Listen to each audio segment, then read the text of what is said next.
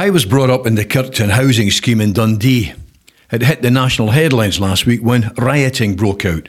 Fires were lit on the streets, cars were vandalised, St Paul's Academy had windows broken, and the police were assaulted with fireworks and bricks. I lived in the scheme until I was 16. My mum and dad had moved there from the Hilltown area in central Dundee, where many Kirkton folk had lived before moving with the great migration of the inner city population to the new post-war schemes built north of the Kingsway. When I lived in Kirkton, Dundee had 40,000 council houses, and employment was plentiful, with many folk working in factories like the Timex, the Vida Root, the Astral, as well as even back then the remnants of the declining jute industries. At that time, Dundee's population was 182,300. It was a few hundred bigger than Aberdeen's, making it Scotland's third largest city.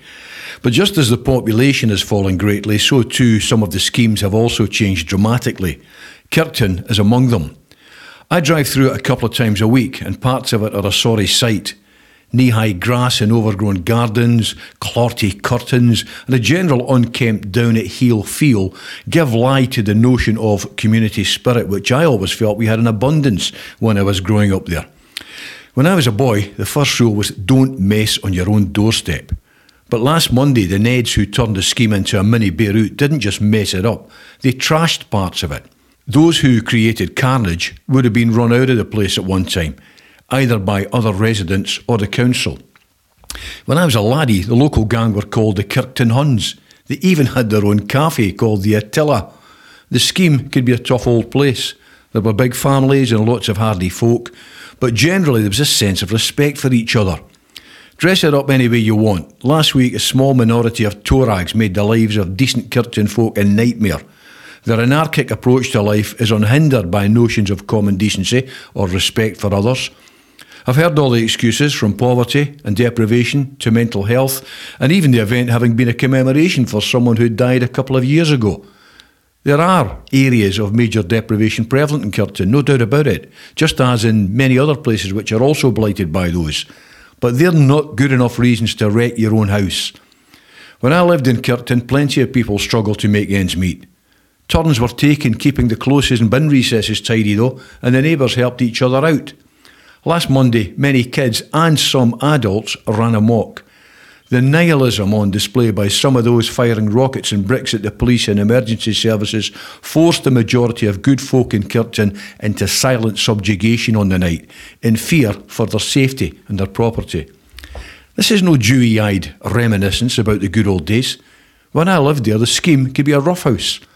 I clearly remember as a boy racing to see the local gang, the Huns, fighting with the police down at the Claverhouse bar as tales reached us of an overturned panda car exercising our febrile young minds. And I remember clearly 3 Glasgow hard men who'd come through late at night to sort out a well-known local in the next tenement. They ended up face down as he dispensed summary Kirkton justice to them. But setting fire to your own streets wouldn't have entered the minds of hard men like him. There were some genuine tough cases, brought up in big families with not a lot to go around, and certain individuals definitely walked on the wild side. But living among your aunties, your grannies, your relatives and your neighbours, destroying your own area as happened last week wouldn't have entered the imagination. The scheme has changed immeasurably from my youth. The tenement housing, the Copper Beach, the Claverhouse pubs are all long gone. The shops in Balgowan Avenue are a distant memory, as are the 2 co-ops, or the Soshes as we Dundonians called them. Last Monday, it also looked like any sense of pride in the scheme had gone as well. As a boy growing up, I got up to high jinks just like any other teenager, but the cops who patrolled the streets of Kirkton from the solitary police box at the bus terminus in Balgowan Avenue were men who were feared and respected in equal measure. The name of PC Willie Bell struck fear into us as laddies. Like many Dundee policemen, Bell was a big, powerful man with hands like shovels, and the possibility of a thick ear from him or the other bobbies, some of whom came from country stock, was enough to ensure that daft behaviour didn't escalate further than youthful devilment. That kind of policing is long gone in today's society, and it won't be coming back. But I suspect it would have nipped much of Monday's trouble in the bud. The majority of folk in Kirkton are good, decent people. I think and hope that there are still enough of them to ensure that Monday's malcontents never get a chance to give a repeat performance.